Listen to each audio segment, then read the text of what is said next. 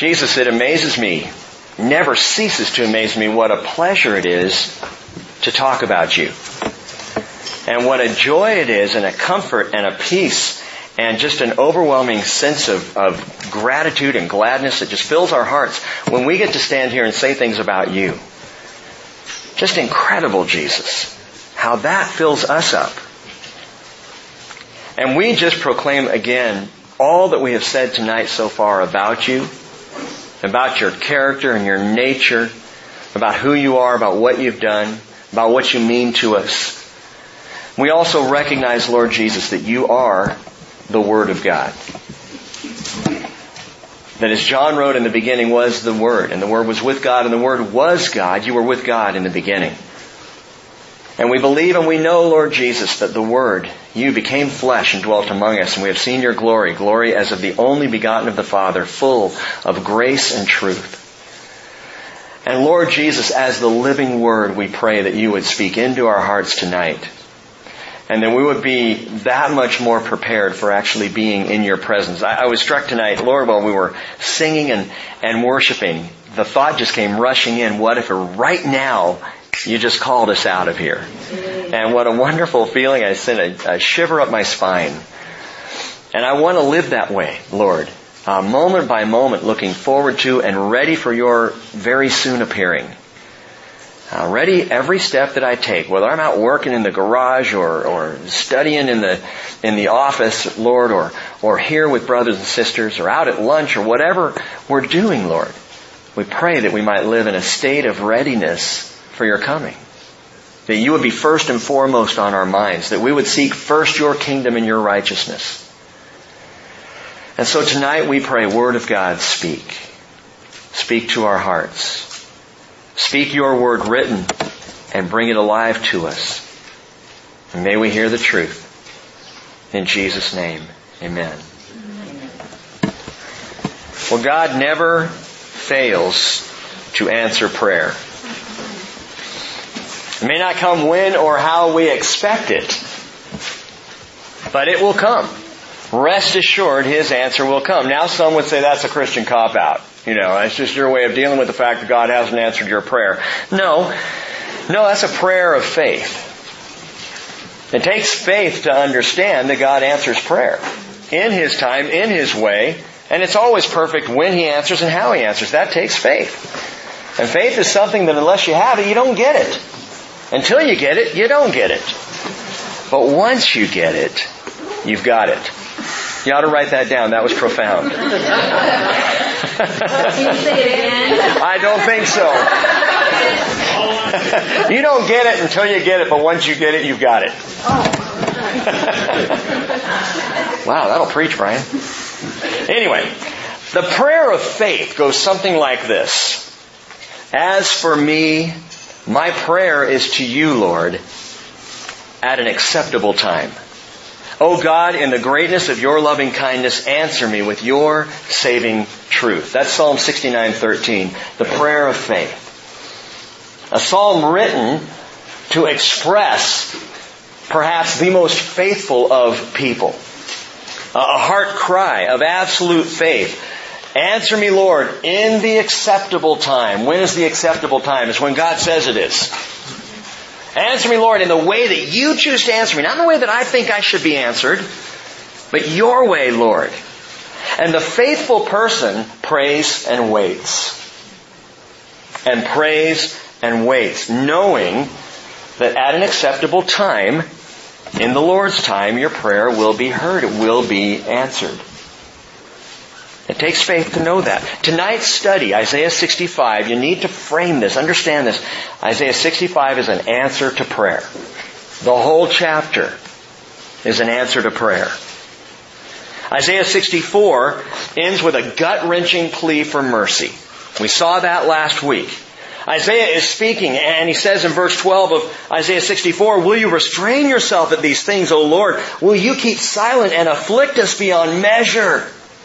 And if you go all the way back to right about the 7th verse of Isaiah 63 and run it all the way through Isaiah 64, it's just this outpouring of Isaiah's heart and his spirit in this pleading cry for mercy. A pleading cry that goes beyond his days, by the way.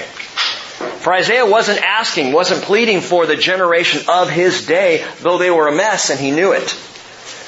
Isaiah was prayerfully pleading with a voice of the future. In fact, if you look at verse 11 of chapter 64, as we read last week, our holy and beautiful house where our fathers praised you, past tense, has been burned by fire, past tense, and all our precious things have become, past tense, a ruin.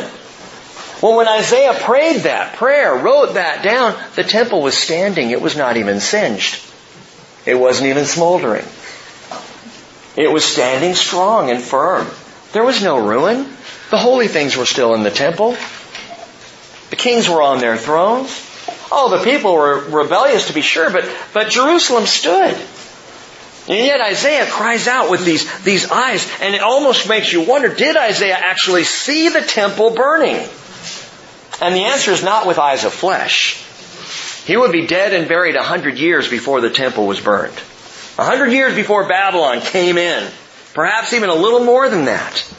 But by the Holy Spirit of the living Christ, Isaiah saw these things. And that's one of the things that makes Isaiah so remarkable as a prophet.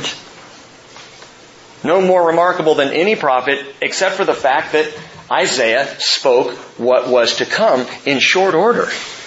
And people could, 100 years down the line, 150 years down the line, refer back to the prophecies of Isaiah, see what's happening in the immediate day and say, he's legit. What he said came to pass. What he prophesied happened exactly as he said it would. And God fills the prophecies of Isaiah with those immediate answers and responses within a century or so. So that we would see the long-term prophecies of Isaiah and believe that just as the short-term prophecies were fulfilled, so the long-term ones will be as well. What long-term ones? Isaiah 7:14. He shall be called Emmanuel. A child will be given to you. Isaiah 9, verse 6. A son will be given to you. Speaking of the birth of Jesus and other passages in Isaiah that indicate that marvelous birth so that we could know if his prophecies are fulfilled 100 years down the line, guess what? 750 years down the line, they'll be fulfilled as well. Isaiah 53. He was pierced through for our transgressions. And by his scourging we are healed. And he spoke those words, and they were profoundly true. He had the eyes of the future. And as he writes there in verse 11, our holy and beautiful house where our fathers praised you has been burned by fire and all our precious things have become a ruin. You have to ask the question, which temple did Isaiah see burning? Because more than one burned down. There was the first temple of Solomon that burned down in 586 BC. You history and Bible students know that. There was the second temple built when Zerubbabel and Joshua, when they came back to Jerusalem. The second temple that was built and then added on to and retrofitted and expanded to greatness and architectural glory by Herod. And that temple burned down in 70 AD. So which one was it? What did Isaiah see burning? Now, because of the context, people often say, commentators say, well, he saw the temple burning as Babylon destroyed it. And that's what the threat is. And yet the temple burned down in 70 AD as well, razed to the ground by the Romans. But I wonder, did Isaiah perhaps see even further ahead? Did he perhaps look beyond the first temple burning, the second temple burning, to perhaps the third temple? What third? There's never been a third temple. There will be. In fact, there will be a fourth temple. Did you know that? There will be a third temple in the time of tribulation. The Bible talks very specifically about it. There has to be because, as Paul talks about in 2 Thessalonians chapter 2, as Daniel refers to in Daniel chapter 9, Antichrist is going to set himself up as God in the temple. There's going to have to be a temple there. The third temple. What we could call the tribulation temple. There will be a fourth temple, we know for sure, because Zechariah, among others, says Messiah is going to come along and he's going to build it. And it will stand and he will rule and reign from there in the millennial kingdom. The millennial temple, fourth temple. Will there be a fifth? No. Because the Father and the Lamb are the temple further out, which we're going to get there tonight. Which is why I said fasten your Bible belts. We're going somewhere. Which temple did he see burning? I believe, personally, I can't absolutely say for certain, this is my opinion, but I believe that the prophet in Isaiah 65, or in Isaiah 64, when he's praying this plea of mercy, is speaking for a people who would witness the burning of the house of the Lord, but not the first one, not the second one, the third one. A people who would be under such distress as has never been known by the people of Israel. The righteous remnant of Israel in those days of tribulation. More than the voice of the exiles who saw Babylon burn it down. More than the voice of the diaspora who saw Rome burn it down. I believe Isaiah cries out with the voice of the righteous remnant of Israel in the coming days of their tribulation. Why? Because Isaiah 65 is God's answer to the prayerful plea of Isaiah 64. And in Isaiah 65, we see both the when and the how of God's answer. When He answers and how He answers, and they are both future. He answers Isaiah not with the immediacy of Babylon within a century and not with that of Rome 700 plus years later. He answers Isaiah with an answer that takes us all the way out to the future, a time yet future from us here tonight. A greater vision.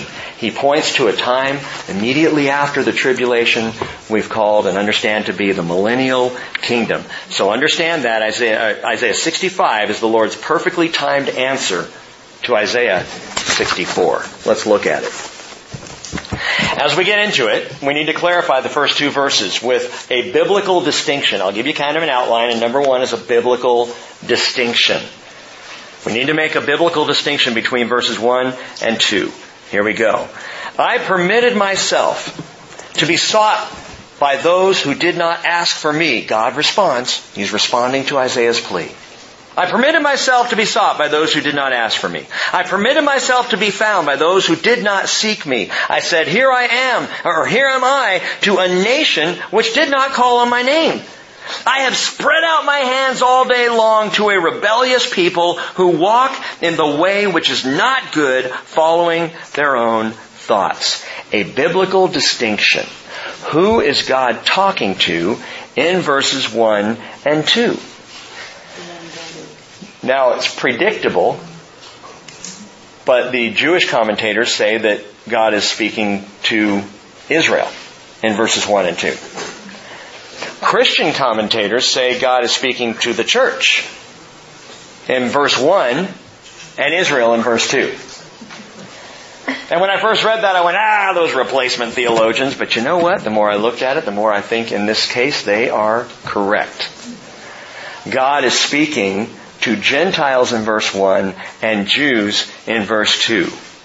Now you all understand my sensitivity to any sort of replacement theology. I do not accept, nor do I believe Scripture preaches that the church replaces Israel and has now taken up their position as Israel of God. Not so. And there's countless Scripture that can support and back that up. But in this case, there is more than enough sound evidence to believe that verse 1 is in fact God's reference to Gentiles, while verse 2, God turns to the Jews. Verse 2 and following. Why is that? Look at verse 1 again. I permitted myself to be sought by those who did not ask. I permitted myself to be found by those who did not seek me. I said, here am I, to a nation which did not call upon my name. Nation. There's your first clue. The word is goy. You Bible students know this. Goy, or goyim, is Gentiles. Jews today will use behind your back the word goy to make fun of you. Because goy, to a Jewish person, is kind of a put down. Oh, you're a non-Jew. You're a goy. That's the word here. The word goy, translated nations, or goyim is nations, goy is nation, singular. That word, most of the time it's used in Scripture, refers to Gentiles. And so we have this Gentile reference right here in verse 1 to a nation which did not call upon my name. To Gentiles who didn't know me. Who didn't follow me like Abraham and Isaac and Jacob. But another people, a different group, the Gentiles, the Goy. Verse 2, he goes on and says, I have spread out my hands all day long to a rebellious people. Not nation now, he says to a people. The word is in the Hebrew, am. And this word is most often used of Israel. He says, my people. Ani am, the people, those belonging to me. He often refers to Israel as people and the Gentiles as the nations, as a separate group. And this is the first indicator of the when of God's response to Isaiah. It goes to a point later than the crucifixion of Christ, later than the resurrection and ascension of Christ. He moves to a point at least to the beginning of the church age. If this is in fact true that he's talking about, I was found by those who did not seek me, by another nation, but these people, my people Israel, they've rebelled against me. So I've gone outside. I've gone to another. Isaiah 65 verse 1 is hinting at the very mystery of salvation. The mystery of salvation that Paul talks about in Ephesians 1 verses 9 through 13. Jot it down, read it on your own time. This is my time. Colossians, it's our time. It's really our time, but don't waste our time. Okay. Colossians chapter 1 verses 25 through 28. Paul talks about this mysterion in the Greek. The mystery of our salvation that prophets like Isaiah longed to understand. Sought after and diligently sought to get. When is this going to happen? When's it going to take place? Verse 1, I believe God is hinting at that, talking about it. But aside from a couple of Hebrew words, Rick, you can always pull out those Hebrew words. And by the way, I happen to know, and perhaps you do, that the words can be interchangeable. Sometimes goy is actually used for Israel. Israel is called a nation, a goy. Sometimes the nations are called a people, Now most often it's the other way around, but it can be that way. So how can we really know for certain that God is referring to Gentiles in verse 1? I'll tell you how. And thank you for asking. We go to God's own commentary on the Hebrew Scriptures. What is God's commentary on the Hebrew Scriptures? The New Testament. Just as the Old Testament is commentary on the New Testament is commentary on the Old Testament. Let the Bible speak to itself. So we're going to do that right now. Turn over to the book of Romans. Romans chapter 10 and verse 19. And remember, we're seeking to know for sure, is verse 1 speaking to Gentiles while verse 2 is speaking to Jews? Is that in fact the case? Romans chapter 10. We'll begin at about verse 19. Although Paul is right in the middle of his biblical theology for God's plan for Israel, paralleling God's plan for the church. Romans 9, 10, and 11. The most critical section of Paul's teaching, if you want to understand Israel's place and the church's place as two separate plans that God is running in parallel. Okay? So we're in the middle of that, but in verse 19, Paul says, but I say, surely Israel did not know, did they? And the way the question is phrased in the Greek assumes a yes answer. Yes, they knew. First, Moses says, I will make you jealous by that which is not a nation. By a nation without understanding will I anger you. He quotes Deuteronomy 32 verse 21. I'm going to make you jealous by the goy, the Gentiles. And Paul's going to expound on this theme in just a moment. But he goes on then, and in verse 20 says, and Isaiah is very bold, and says, Isaiah 65 verse 1, I was found by those who did not seek me, I became manifest to those who did not ask for me. Who are those who did not seek me? Gentiles. Gentiles, that's the point Paul is making. Verse 21, but as for Israel, he says, and he quotes verse 2, all the day long I have stretched out my hands to a disobedient and obstinate people. Paul understood, inspired by the Holy Spirit, that Isaiah 65 verse 1 was for the church, Isaiah 65 verse 2 is for Israel. And so if Paul's going to say that, I'm not going to argue the point. But read on what Paul says following that. I say then, chapter 11 verse 1, God has not rejected His people, has He?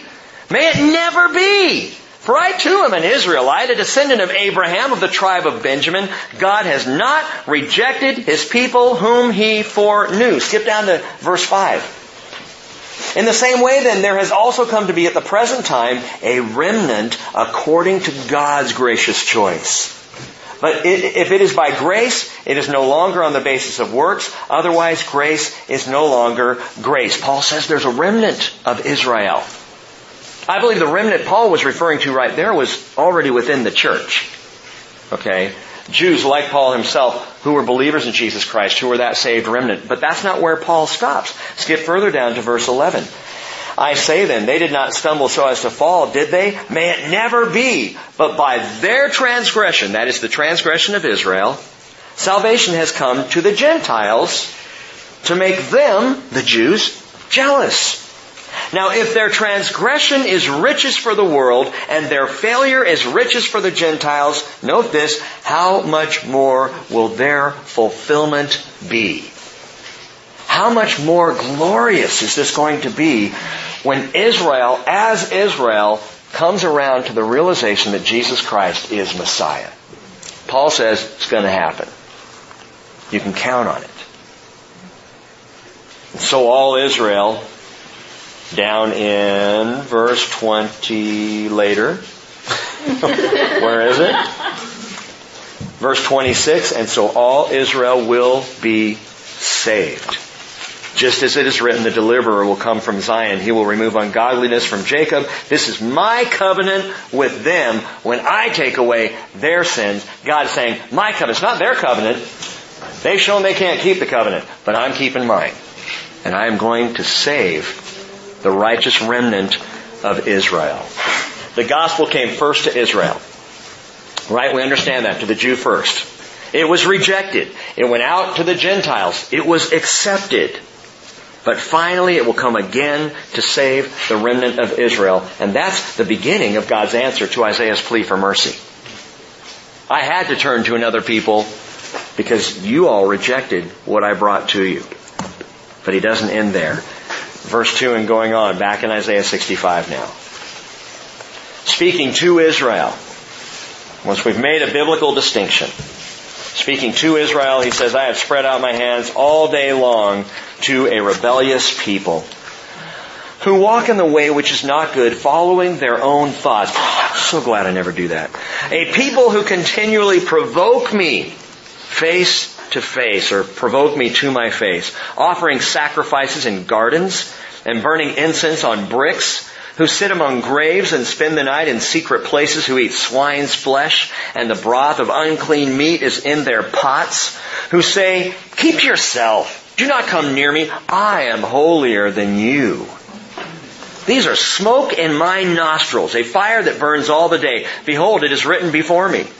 I will not keep silent, but I will repay. I will even repay into their bosom both their iniquities and the iniquities of their fathers together, says the Lord, because they have burned incense on the mountains and scorned me on the hills. Therefore, I will measure their former work into their bosom. Second thing to note here, a righteous decree.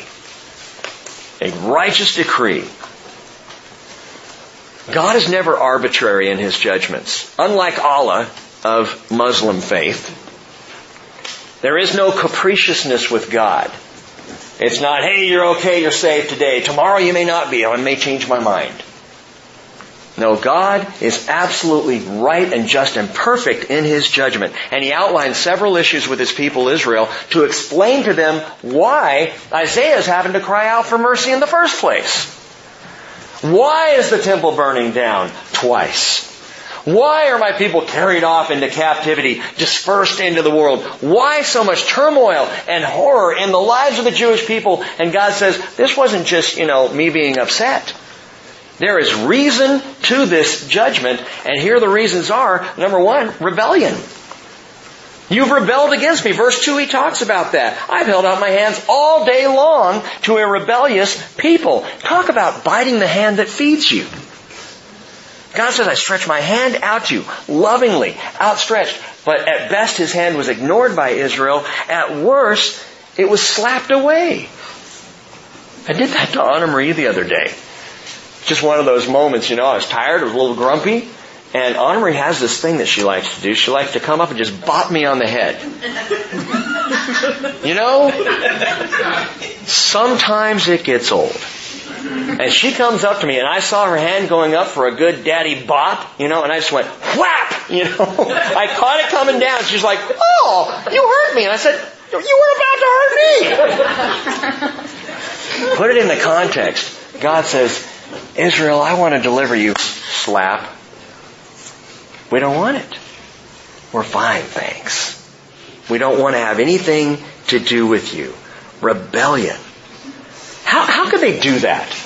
I sat and pondered this for a few minutes this week. In fact, I pondered it for longer than that because the first 3.5 hours of my study on Tuesday, I think Glenn knows this, blanked out on my computer and I got to start over. That was fun. Apparently God figured I didn't understand it well enough, so we went at it again. But I was thinking about this. How could Israel slap away the loving hand of God? Because the rebellious mind tends to think that it knows best. I am at the height of my rebellion when I think I know better than God knows better for my life. When I am praying, Lord, you need to answer my prayer my way now because I understand what I'm facing here. You just need to do what I tell you. Rebellion. And that's where Israel was. Jesus defined the problem clearly. He's approaching the city of Jerusalem at the end of his 3 years of ministry, at the beginning of his very last week before he would be crucified and resurrected. And he comes to Jerusalem. The temple is in sight. The town, the city is just bustling with activity for the Passover week. And as he approaches it, Luke tells us he wept. Matthew tells us what he said, Matthew 23:37, Jerusalem, Jerusalem, who kills the prophets and stones those who are sent to her, the outstretched hand. How often I wanted to gather your children together the way a hen gathers her chicks under her wings, and you were unwilling. Rebellion. You were unwilling. The hand was there. Salvation was offered. Deliverance was available. Grace proffered by the Lord. But you didn't want it. And so Jesus said, behold, your house is being left to you desolate. And within 35 years, the second temple burned to the ground. God's outstretched hands slapped away by rebellious hearts. No wonder he righteously decreed destruction, captivity, dispersion, and difficulty for the Jewish people. But that's not all. Provocation. Not only were they rebellious and in rebellion, they provoked God. Verses 3 and 4, he talks about how they provoked him and how did he do it. How did they do it? Through offering sacrifices in gardens and burning incense on bricks and sitting among graves and spending the night in secret places and eating pig's flesh and the broth of unclean meat in their pots. All of that has to do with what we know to be Canaanite cults and Semitic rituals and pagan idolatry that was prevalent in the land. And we even know just historically what was going on. We have archaeological artifacts that show these very types of sacrifices and the residual or the remnant of that kind of stuff going on. And God calls it out. Not only did you rebel against me, but you provoked my anger by offering up sacrifice to other gods. And you were doing this all over the place. You went from your diet to darkness to demonic worship. And all of this is happening as a provoking of the Lord. Now you want some prophetic amazement here. Keep your finger there and go back to the book of Deuteronomy chapter 32. In Deuteronomy chapter 32 we have what is called the Song of Moses, written toward the end of his life.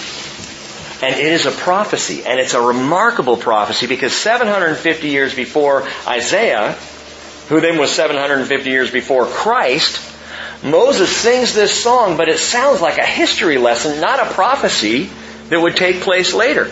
Deuteronomy 32, the beginning of verse 16, Moses sings, they made him jealous with strange gods. With abominations they provoked him to anger. They sacrificed to demons who were not God, to gods whom they have not known, new gods who came lately, whom your fathers did not dread. You neglected the rock who begot you, and forgot the God who gave you birth. The Lord saw this and spurned them because of the provocation of his sons and his daughters. And so he said, I will hide my face from them. I will see what their end shall be. For they are a perverse generation. Sons in whom there is no faithfulness. They have made me jealous with what is not God. They have provoked me to anger with their idols. So I will make them jealous with those who are not a people. I will provoke them to anger with a foolish nation. By the way, that's the Gentiles. We're the foolish nation. Hey, that's fine. Call me whatever you want. I'm saved. Out of my foolishness by the wisdom of Christ. But in this section, you flip back now to Isaiah. Moses sings exactly what they would do. And how interesting. Can you imagine being there with Moses as he's singing this song? And you're going, do you know anyone in the camp here who's doing this? What's he talking about? We're not idol worshipers. We're not worshiping demons or other gods. We're committed to you, God. And Moses, by the prophetic power of the Holy Spirit, is saying, no, this is exactly where the people of Israel are headed. This is what they're going to do. They will provoke God. Was God right to judge Israel for rebelling against Him and provoking Him? Well, He doesn't stop there. He gives more of this righteous decree. He talks about their rejection. Verse 5. Who say, keep to yourself and do not come near me, for I am holier than you. Well, I read that and I went, wait a minute, Lord, when did the Israelites, for all of their rebellion, when did they ever say they were holier than you were? Matthew 9 verse 10. It happened that as Jesus was reclining at the table in the house, behold, many tax collectors and sinners came and were dining with Jesus and His disciples. When the Pharisees saw this, they said to His disciples, why is your teacher eating with the tax collectors and sinners? In other words, we don't. We are the holy leaders of Israel. We wouldn't stoop to such lowliness. One of the problems the leadership of Israel had with Jesus is He hung out with the common people. His holiness was real and genuine, not the facade of the Pharisees. The Pharisees truly believed that they were holier than thou, holier than God in the flesh. And so God calls it out exactly as it would happen. They look with disdain at Jesus for associating with lowlifes like us. Although it was David who originally wrote in Psalm 8 verse 4, what is man that you take thought of him? The Son of Man that you care for him? Who are we that you would visit us, David says. And so when Jesus came, He just did exactly what God has always done, and that is, He associated with lowly man. As we were praying and thanking Jesus for His presence and talking to Him tonight, aren't you thankful that He associates with us? That He chooses to be where we are? That He hangs out with lowly man? Now that was beneath the dignity of the scribes and Pharisees because they were holier than God. Or so they thought. They offered up the required sacrifices, but they offered up those sacrifices with arrogance. Now listen, there's a reason I mentioned the sacrifices. For the latter part of verse 5, these are smoke in my nostrils, a fire that burns all the day. The sacrifices were for the purpose of a sweet aroma to the Lord, not a burning stink. But the sweet aroma, we find out, truly isn't the smoke coming off of the flesh that's burning in the fire. The sweet aroma to God was the prayers of the people. The incense offered in the holy place. That incense that would go up. And God loved to smell faithfulness. And to smell love. And to smell praise and worship from His people. But what the Pharisees and Jewish leaders were offering up stunk to high heaven. Literally. Take care that you don't go there. Don't consider yourself holier than thou. We have such a fine line that we walk. As believers in Christ, determined to live lives that are righteous, but we do not listen. We do not have the right to judge, especially non-believing people. All they need is grace. And even when it comes time for judgment to happen in the household of God, even when it is time for us, one to another, to come to a brother or sister and say, there's something you're doing here that you ought not to be doing, we better walk with the greatest of compassion and care and never ever approach a brother or sister in Christ with the attitude that, Les, if you were just half the man that I am in Jesus, then perhaps this ministry would go somewhere. Can you imagine? But we have that arrogance, don't we, sometimes? Don't we look at other Christians and go, I saw him coming out of the Brown Lantern. I wouldn't eat there. Do you know what kind of movies? You know what kind of movies she watches? I wouldn't watch those. Well, goody for you, Mr. Holier Than Thou. You know what pleases God? You know what aroma He loves to smell? The sacrifices of God are a broken spirit, a broken and contrite heart, O God, you will not despise. We are not holier than God. We are humbled by His holiness. So Israel displays rebellion, provocation, rejection, and to cap it all off, God says, in case you still think that you don't justly deserve all the punishment and discipline that I have sent your way, every rebellious action, every provocative deed, every rejecting behavior is detailed for me right here. What are you talking about? His deposition, you could call it. In verse 6 He says, behold, it is written before me. You want to argue the case? You want to call me unfair for my judgments on you, my people of Israel? Well, let's look at the books. Let's look at what you've really done. Let me ask you all, do you remember every sin you've ever committed? Do you remember every wrongdoing? Do you? You want to forget it, but you can't remember. You know what? I don't. I don't at all. I wish I couldn't. Some of us are better at remembering than others. I look back on my life and I know there's some dirty, bad stuff back there. I just don't remember because I'm a pretty good guy. At least I want to believe I am. God has precise, detailed records of every sin ever committed by every person. And we are not going to stand before Him and go, I'm all right. What do you got there in that book, God? What you got written there? Boy, there's a lot under my name. It's the deal. The book of deeds is what I'm talking about. Trust the Lord. You do not want to see the paperwork on your life. No. None of us want to recall. Even those of us who believe, I remember every sin I've ever committed. No, you haven't. No, you haven't. There is so much back there that is dark and ugly, and you have forgotten about it. We've kind of set it aside. We've said, thank you for forgiveness, and we've moved on. But you know what?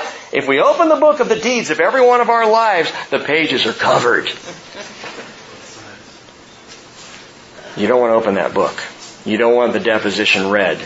Revelation 20 verse 12 tells us what happens. I saw the dead, the great and the small, standing before the throne, and the books were opened. And another book was opened, which is the book of life, and the dead were judged from the things which were written in the books, not the book, but the books, according to their deeds. Okay, that's the great throne judgment. I'll refer to it again a little bit later. That's the great throne judgment happens after the millennial kingdom. When all of the dead who didn't go into the kingdom, who didn't rule and reign and serve with Jesus in the kingdom, all the dead are called up to do exactly what they always wanted to do, to prove that they are worth heaven. And the books of deeds are open, and the book of life is opened. But their judgment comes by the books of deeds, because they chose not to have their name written in the book of life. If your name is in the Lamb's book of life, guess what? Every sin you've ever committed, there's no record of it. It's gone. The pages in the book of deeds that have your name on it and all your sins ripped out, torn up, burned, thrown away, they don't exist anymore. Because your name is in the Lamb's book of life. God starts there. He looks at Jim and he goes, Hutchinson, Lamb's book of life. No, put the deeds away. We don't need them. He's here. It's good to go.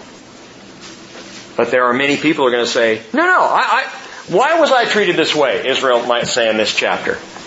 Show me. I've lived a good life. All right. Page 1. Long about page 72, I think people might be getting the picture. And it's interesting to me, by the way, there is only one book of life, and there are many books of deeds. Why is that? Jesus said in Matthew 7:13, enter through the narrow gate, for the gate is wide and the way is broad that leads to destruction, and there are many who enter through it. So we need a lot of books for that. But he says the gate is small and the way is narrow that leads to life, and there are few who find it, and their names are just written in one book, the Lamb's book of life. How do I get my name in that book? Believe in Jesus. Give your life to Jesus. Walk with Jesus in a real, authentic, actual relationship. No religious games. Just love Jesus and live for Him. The beauty of the Lamb's book is it contains the names of those who have accepted His grace to remove their filthy rags of self-righteousness. Now we come to the third section of this, a gracious deliverance. For He calls out this decree.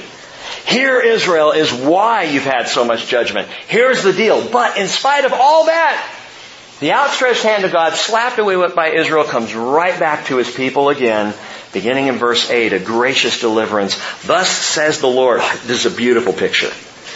As the new wine is found in the cluster, and one says, do not destroy it, for there is benefit, or literally blessing, barakah. There's blessing in it. So I will act on behalf of my servants in order not to destroy all, or literally, in order not to destroy the whole of them. Verse 8 gives a beautiful picture. It's very descriptive. You need to imagine a vine dresser who's going through and he's picking out clusters of grapes, and they're getting squashed and used and set aside, getting used for the new wine. And he picks up a cluster, and it's smashed and it's dried out and it's crumpled, and he's about to throw it away, and someone says, wait, look in the middle, look! And he looks down and notices inside that terrible cluster, there are some fresh grapes. There's still some there. The righteous remnant of Israel is still there. In spite of all the rebellion, in spite of everything that God has just decreed and delineated and lined up for us to see and for Israel to understand, though the outside looks brown and shriveled and dead, inside there's still some good grapes. There's still some who are faithful, who believe God for His promises, and that's His description of the faithful remnant blessing in the broken cluster. Goodness in the midst of all this death. Staying with this picture, Isaiah says in verse 9, I will bring forth offspring, literally seed. I wish they had just left it the way it was. I will bring forth seed from Jacob. Take out this cluster of grapes, and it's messed up and mangled, but inside there's good grapes, and inside the good grapes there's good seed, and I'm going to bring that seed along. I'm carrying it forward. The word is zirah in the Hebrew. I will bring forth seed from Jacob, and an heir of my mountains from Judah. Even my chosen ones shall inherit it, and my servants will dwell there. Where's He going to bring this seed from? From out of that used up, broken cluster. The seed of Jacob. This unconditional promise of the remnant inheriting the land is based clearly not on Israel keeping their covenant, but on a God of mercy keeping His. I read this, the question that popped into my mind was, is there any doubt about Israel's presence or place in the promised kingdom? If you ever had doubt before, you read that verse. I will bring forth seed from Jacob and an heir of my mountains from Judah. Those are not Gentiles, folks. Those are Jewish people who will be saved in the kingdom that's to come. Because God has determined He's going to do it. It's amazing. Verse 10. Sharon will be a pasture land for the flocks, and the valley of Achor a resting place for herds for my people who seek me. Now we've talked about this in a previous study. The Sharon Valley runs from Haifa in the north all the way down to Jaffa in the south of Israel. Not south of Israel, but about midway down. And that whole section up and down the coast and all the way out to Mount Carmel is called the Sharon Valley. It is one of the most fertile places on planet Earth. Incredibly rich soil. It produces vegetables and fruits and flowers of all kinds. Just an amazing place on earth. And so he says the Sharon Valley, it'll be a pasture land. You're going to be living there. Sharon Valley already is a pasture land right now. That promise is half fulfilled. You go visit Israel today and the Sharon Valley is stunning. It's beautiful. What about the Valley of Achor? Now that's interesting. The Valley of Achor. Hosea prophesies, chapter 2, verse 15, I will give her vineyards from there in the Valley of Achor as a door of hope. And she will sing there as in days of her youth, as in the day when she came up from the land of Egypt. The Valley of Achor is going to be a doorway of hope.